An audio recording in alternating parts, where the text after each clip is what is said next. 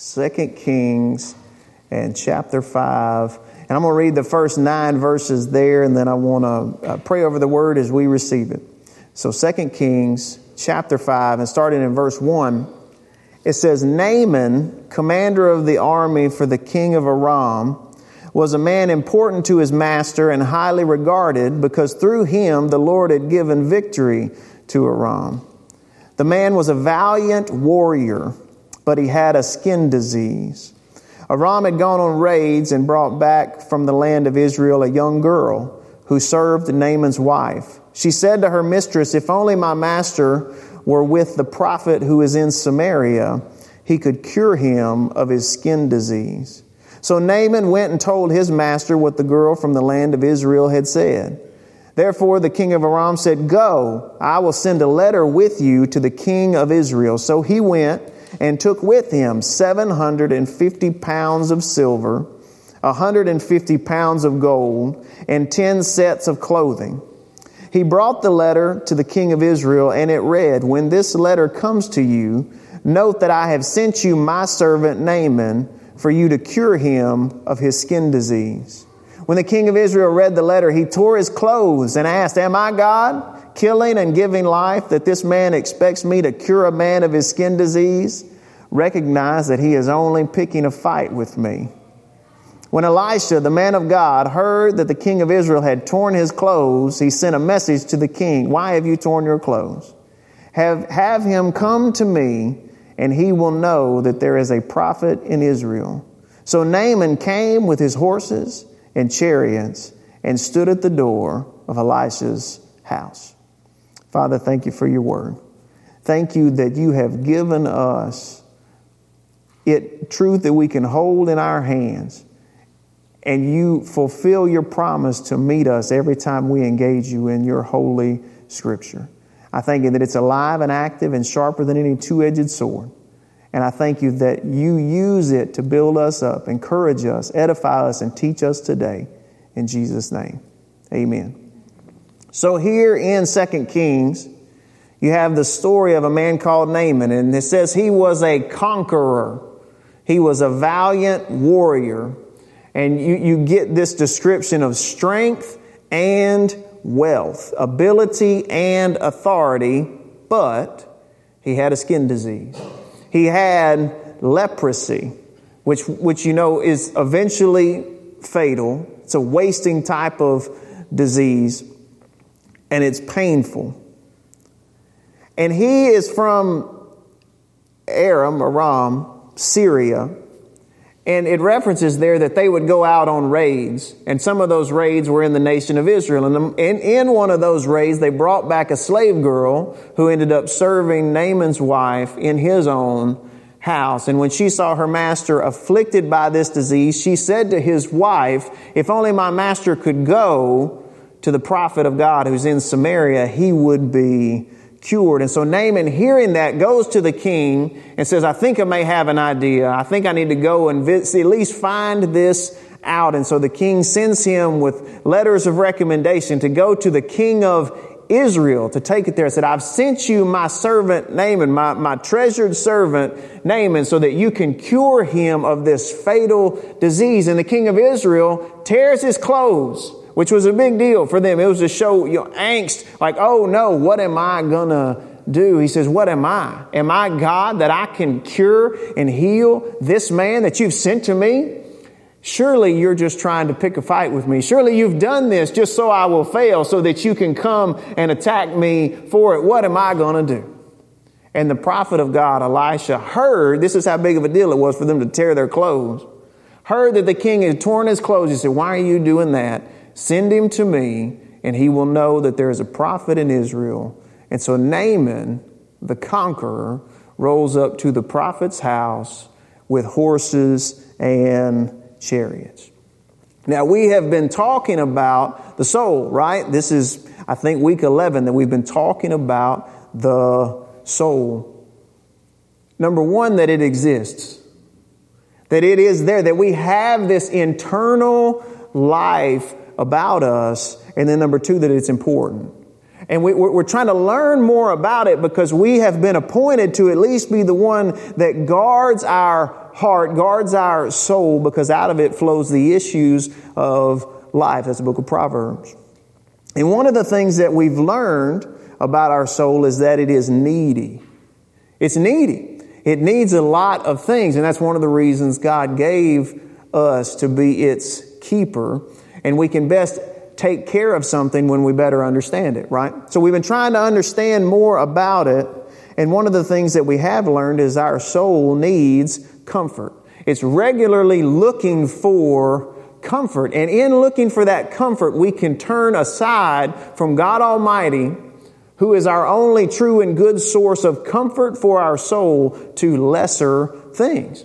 And that what the Bible would use to describe that is called idolatry, or worshiping, looking to idols to take care of what only God can do. That we will take good things and try to make them great things, or we'll take good things and try to make them ultimate things. And one of the lines that we've gone over to try to help find those issues in our life is, my life only has meaning and I only have worth if. My life only has meaning and I only have worth if. And some of the things we talked about the story of Abraham, that his was, if I get what I want most in the whole world. He wanted a son more than anything else. He wanted children and a family to give an inheritance to. His was, my life only has meaning and I only have worth if I get what I want most. And we talked about Jacob, and his was romantic love. And we talked about how that can affect us when we look to it as the ultimate thing in life. And then last week with Zacchaeus talked about money. My life only has meaning. I only have worth if I have at least this amount of money. And this week with Naaman, we're going to be talking about success and accomplishment. The idolatry of success and accomplishment. And you'll see it's closely tied to the one from last week. Closely tied to money, but it is slightly different. And just like our previous weeks, I want to open with a few quotes just so that we can see evidence of this in our own culture. Okay, people seeking and serving the idol of success and accomplishment. So our first quote is from a pop music artist named Madonna. Now, some of y'all may not have heard of Madonna. If you're younger, you may not have. She was Lady Gaga from the 80s. That's who she was. And in an interview in 1991, magazine interview, 1991, she said, "I have an iron will, and all of my will has always been to conquer some horrible feeling of inadequacy. I pushed past one spell of it and discover myself as a special human being. And then I get to another stage and I think I'm mediocre and uninteresting again and again. My drive in life is from this horrible fear of being mediocre. And that's always pushing me. Because even though I've become somebody, I still have to prove that I'm somebody. My struggle has never ended, and it probably never will." So that doesn't just in general sound like a really happy person, does it? But what she's saying, my goal, my will, everything I'm putting my energy to is to not feel like I'm not somebody. And every time I reach a plateau, I reach a goal, I feel good for a little bit. I feel like, yes, I'm doing it. I'm somebody. I'm going to be okay. I'm validated. And she said, then the stage gets a little bit bigger and I start to feel mediocre again. I start to feel like I'm not enough and I have to push again, and over and over and over and over it goes. And again, this is 1991. How much more now is our culture focused on success and accomplishment even than it was then? And that's what it looks like to serve those two things. I had another quote from, let me get her name right, Mary Bell, which you won't know her, but she's a counselor who was working with high-level business executives. So think people that make more than all of us in the room combined. And she said, these days, the best people don't abuse alcohol, they abuse their lives. You're successful, so good things happen. You complete a project and you feel dynamite.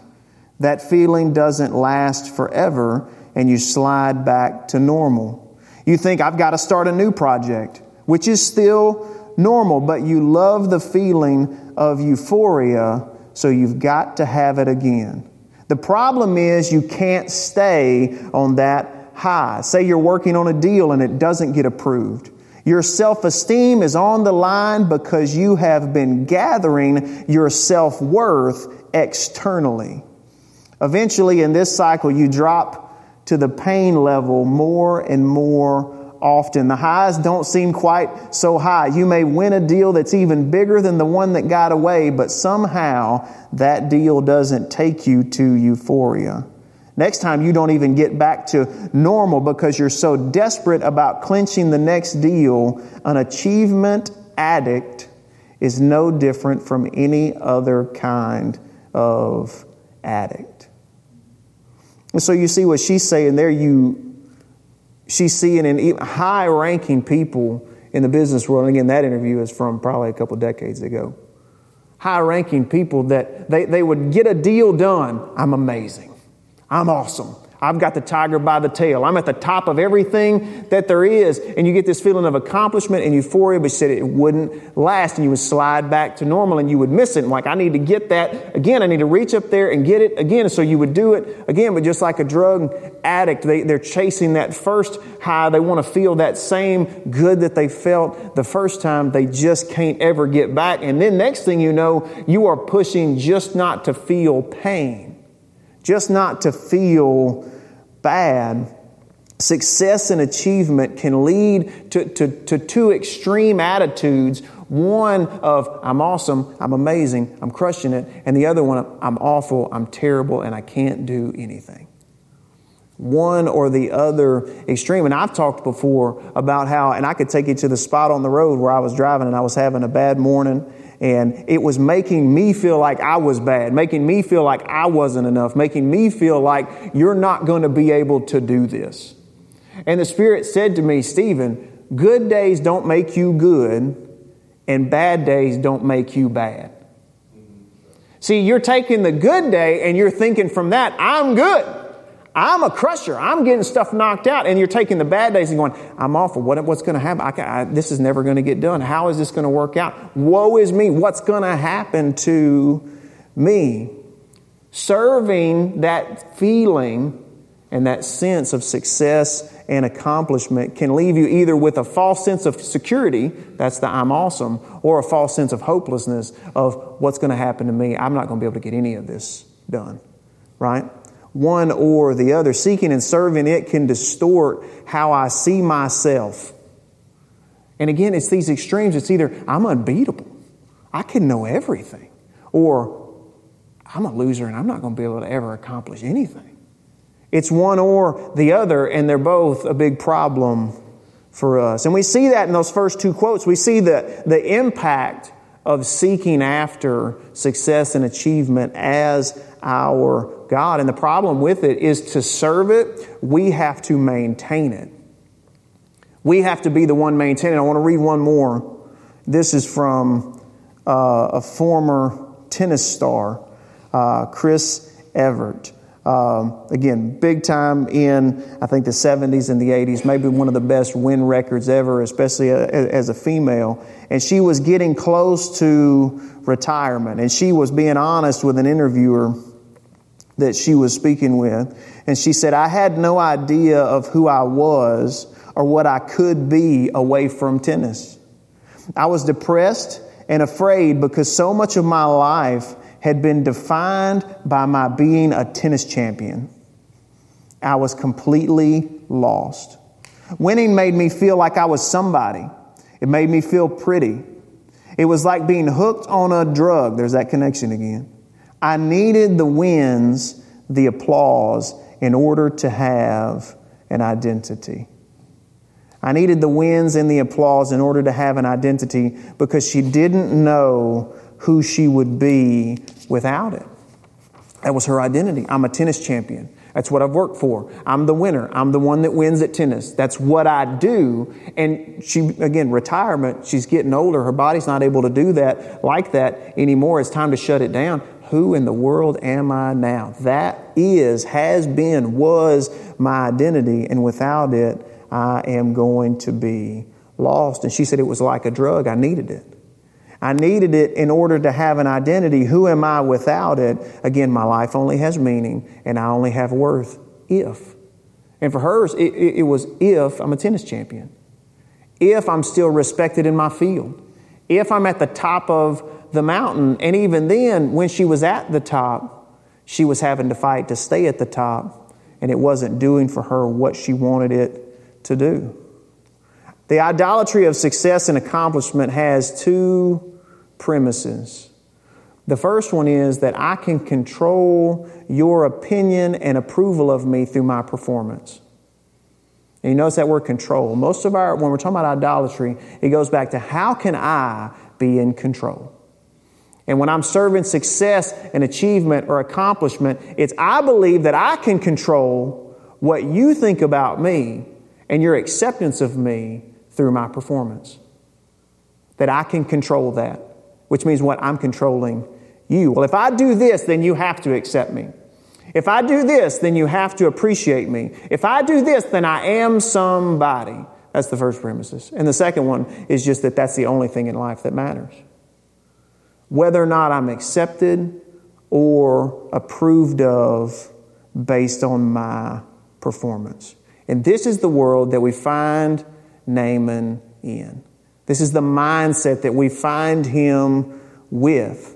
He was a valiant warrior. He was a conqueror. He was an achiever. He was a man of wealth and power and ability and respect. He had an audience with the king. And yet, he had a disease. He had leprosy. He is slowly falling apart. He is slowly dying and approaching death. He had success and achievement, but he was a leper. He had run in the highest circles of influence, but success couldn't overcome the alienation that was going to come about because of the leprosy. What he thought would hold him, his success, his accomplishments, the battles that he had won, was failing him. See, we can see success and accomplishment as security. We can see it as access. We can see it as definite and controllable validation. But when we look closer and we listen to these stories, what we learn is it cannot deliver. All idols will break your heart. They have to. They don't have any choice. They can't deliver on what you're asking them to do because you're taking, hey, Ren, something good. Accomplishments, achievements, wins, those are good. But you're taking that and asking it to be something that it can't be. And so it's going to drop you from there. Idols will always break your heart. And Naaman is no doubt dealing with that. And then on the recommendation of a slave girl that lives in his house, he goes to the king and said, hey, this has been recommended. I'm willing to try anything. And the king says, absolutely, I'll send you with letters. And you go to Israel's king. You know, Naaman didn't go straight to the prophet's house. He went to the king. He wanted to speak to the manager first. It's funny, you have that in our culture now. You know, we refer to, she's a Karen, right? She wants to talk to the manager. And what you started to see is that's not necessarily people who just have a bad attitude. It's people who have a sense of entitlement.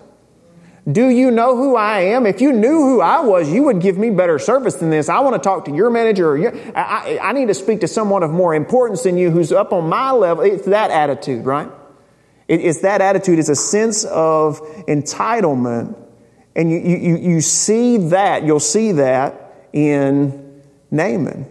Because of who I am, here's what my expectations are. So he comes with those letters and his leprosy to the king. And the king tears his clothes. Why? Because Naaman was coming expecting to buy a healing. Either with his reputation or the silver and gold and the clothes that he was bringing with him. And the king of Israel knew this. Our God doesn't work like that. You don't tell him what to do. He is not transactional. And so what did the king know? He's tearing his clothes like, this is probably going to get me killed. How in the world did I end up in this situation where you send this guy, the commander of your armies, and tell me to heal him? What's going to happen when he doesn't get healed? Who's he going to be mad at? Probably me. Right? He's just like, this is probably the end of me, and I can't do anything about it. This is the situation that the king of Israel sees. And look what he hollered out when this happened. He tears his clothes and he says, am I God, killing and giving life, that this man expects me to cure a man of his skin disease? You're asking me to do something that only God can do, right? And so Elisha, the prophet, heard that the king had torn his clothes, because again, big deal, and says, send him to me. He'll find out there's a God in Israel. So Naaman came with his horses and chariots and stood at the door of Elisha's house. Horses and chariots. It'd be like thinking like pulling up in a tank, or flying in an Apache helicopter and landing to roll up with horses and chariots and an entourage. It would have been that level of celebrity and a show of power.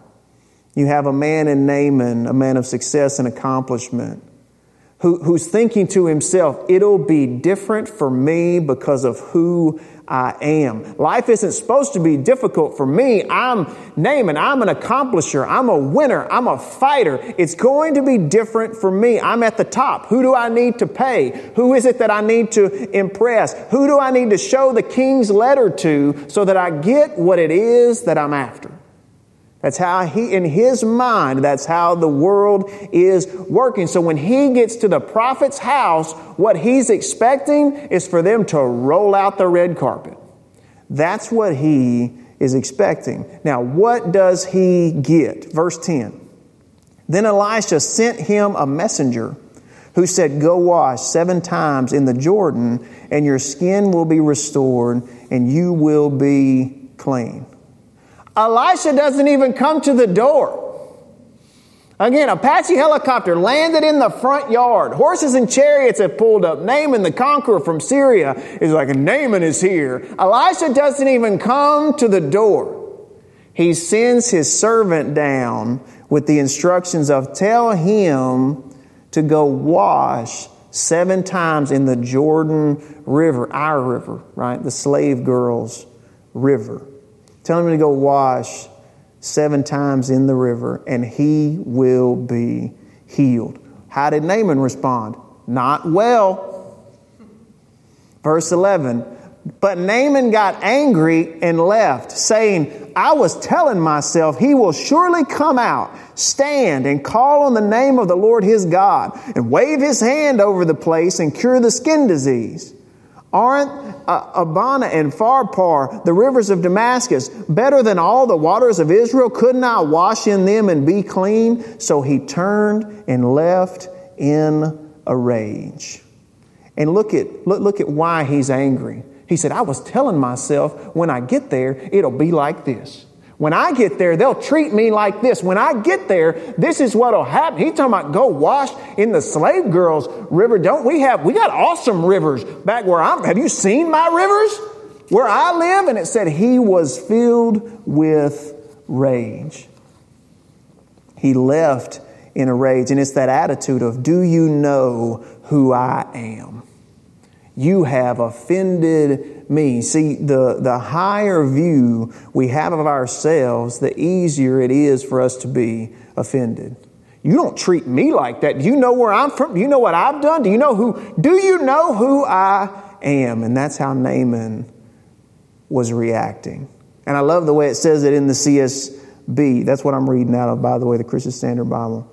He said, I was telling myself that this is how it would be. I was telling myself he will surely come out, stand and call on the name of the Lord his God and wave his hand over the place and cure the disease. I expected. Now remember, a longing soul is listening.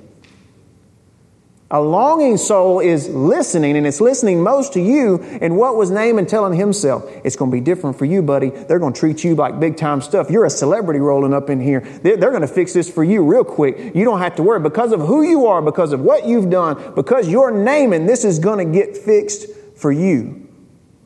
It's going to be different for us, Naaman. They will. This is what's going to happen.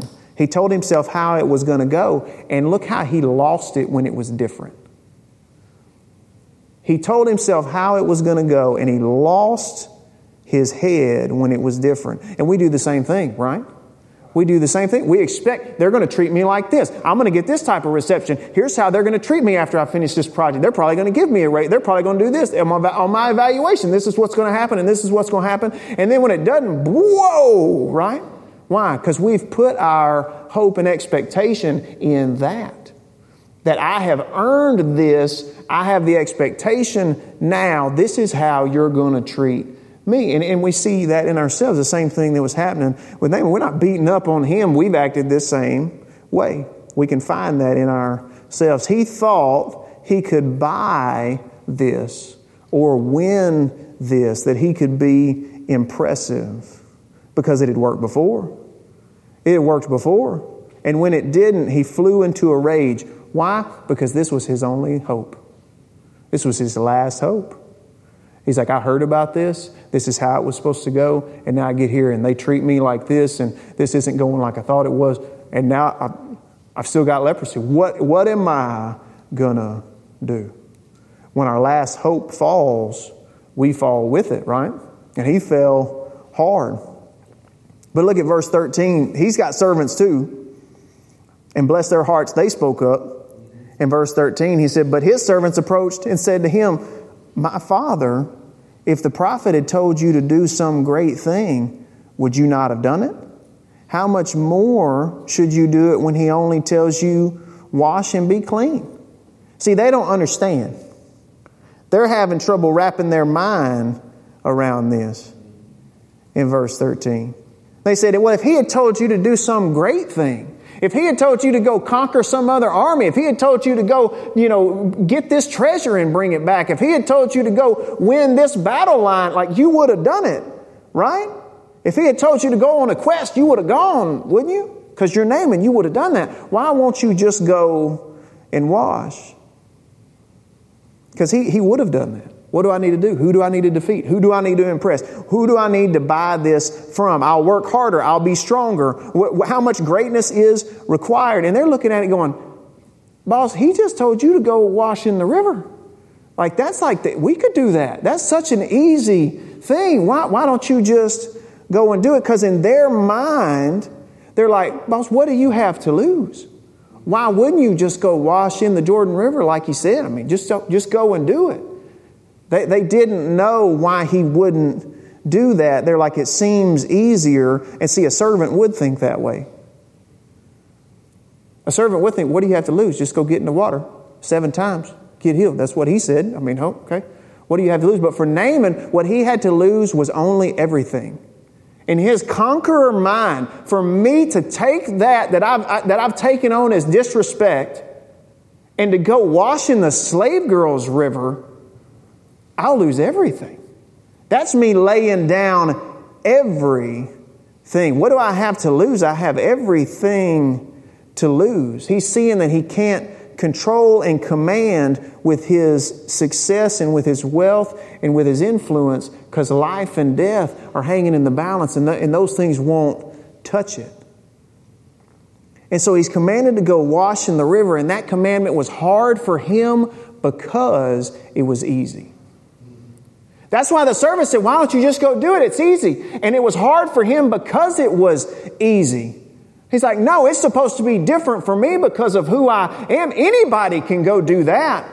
He's being treated just like any other person. Anybody can go do that. It was hard as a commandment for him because it was easy. A child could have done it. Anybody could do it.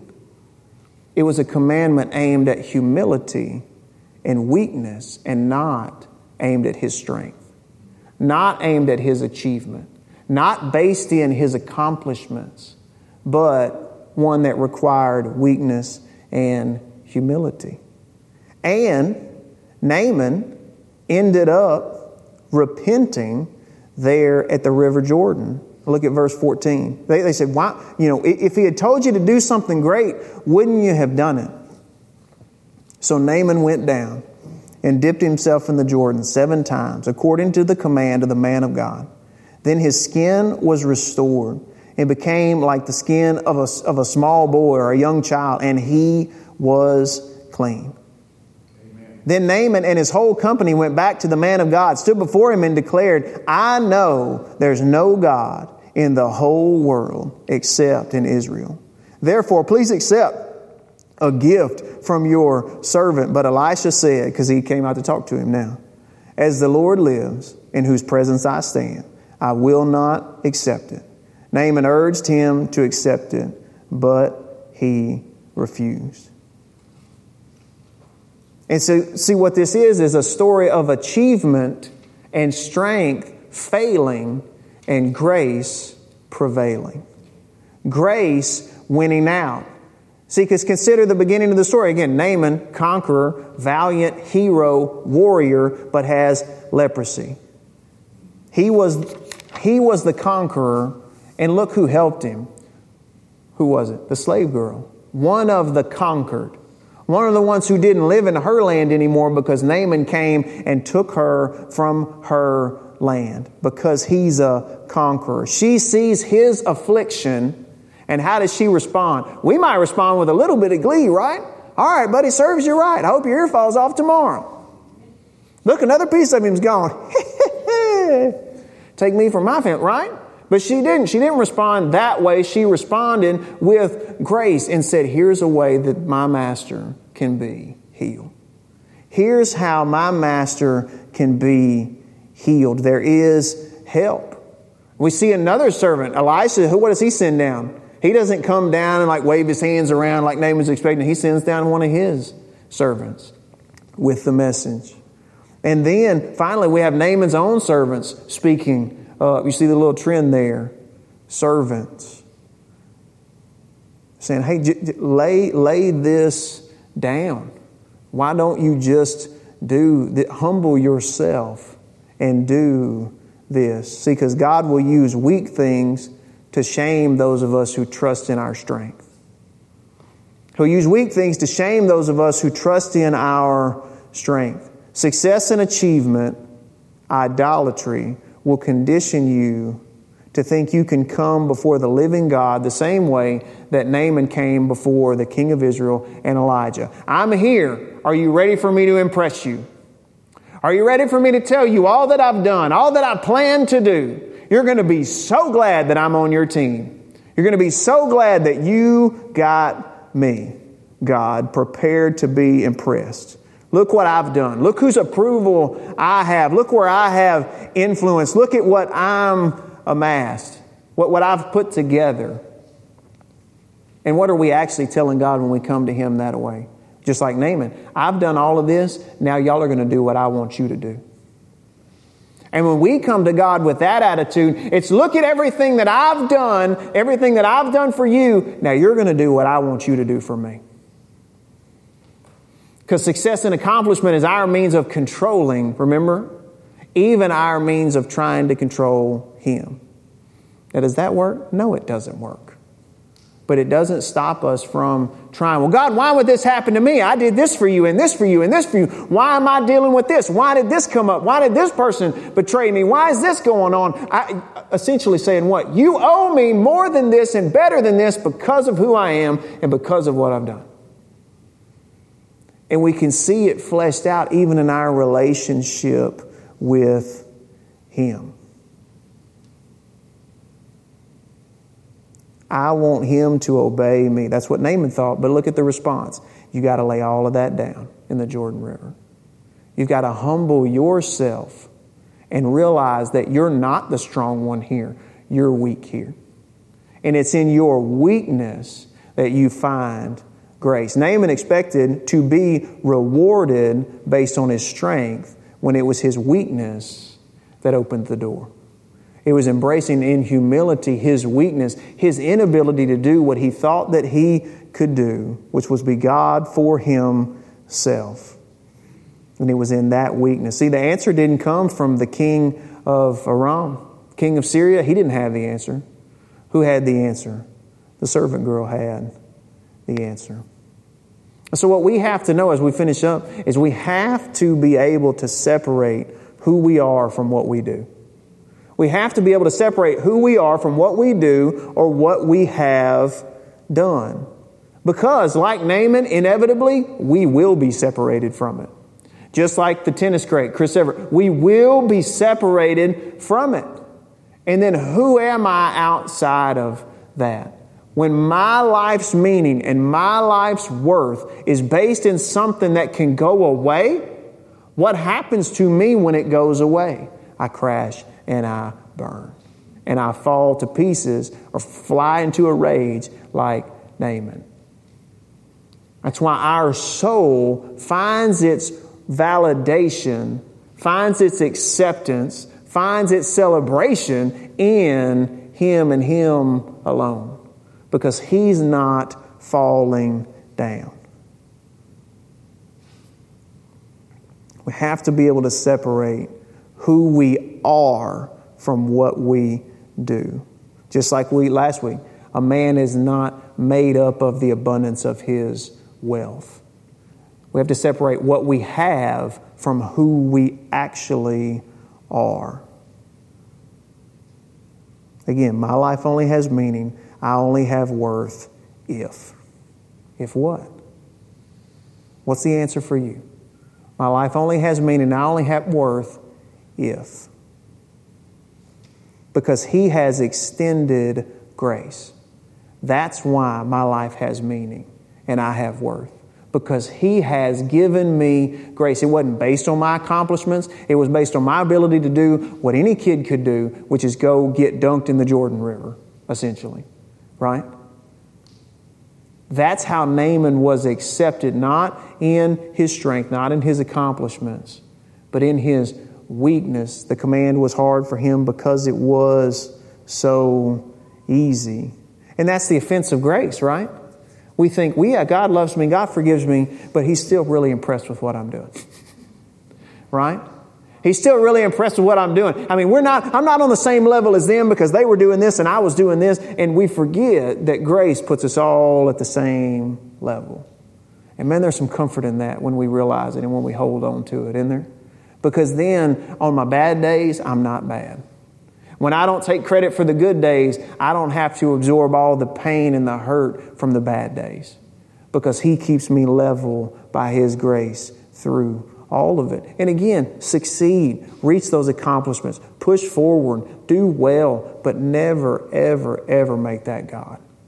Never, ever, ever look to that to do what only He can do, because it will puff you up, make you prideful, make you act like Naaman. And look what happened. He had to be humbled. Success is a moving target. We'll expect it to be God for us, and then it will leave us devastated like it has all the others that have ever tried to serve it. It'll wear you out. It will wear you out. He sent salvation to the weak. Naaman, when he was weak, that's when he found salvation. In our weakness, while we were still sinners, while we were dead in our sins and trespasses, Christ died for us. If we had to find it in our success, then we wouldn't be able to trust it, because we're not always going to be successful. If we had to find it in our perfection, we would lose it, because we're going to fail. We're going to be imperfect. He sent salvation to the weak and to the enslaved, so that when we find success, we know not to trust in it.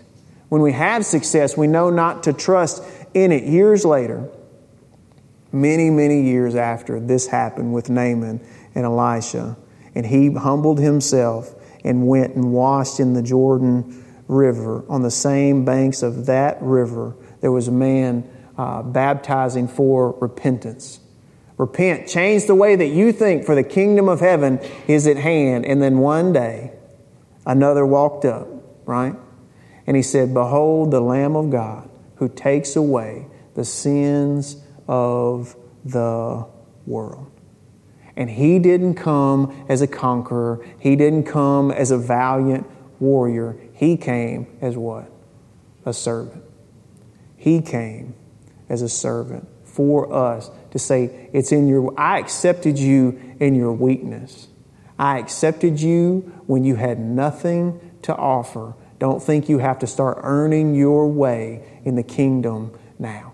Don't think you have to start building up your own name in the kingdom now. I accepted you when you were nothing. I'll keep you even if you're nothing. You are mine.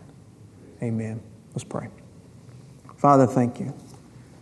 Thank you for accomplishments. Thank you for the wins. Thank you for the good days. Thank you for the projects that get done and the things that we are able to do. You give us the ability to make wealth. You give us the ability to be successful. God, but keep our hearts close to you so that when we encounter success, we never look to it as God. We never trust in it. We never build our validation off of it. We never tie our identity to it. Let us always be found resting in you. You accepted us in our weakness, and you accept us still. That you're not looking for us to impress you or make a big name in front of you so that you can think well of us. You think well of us because of Christ, and you look upon us with grace. And Father, help our hearts to learn that. We're so quick to want to earn it. We're so quick to turn to a system where it's points-based and we know the rules, and because it makes sense, our heart gravitates to it. But in the end, it will hurt us. Thank you for the freedom that we find in your grace. That our identity is not tied up in the things that we do, but our identity is in you, and there it is safe.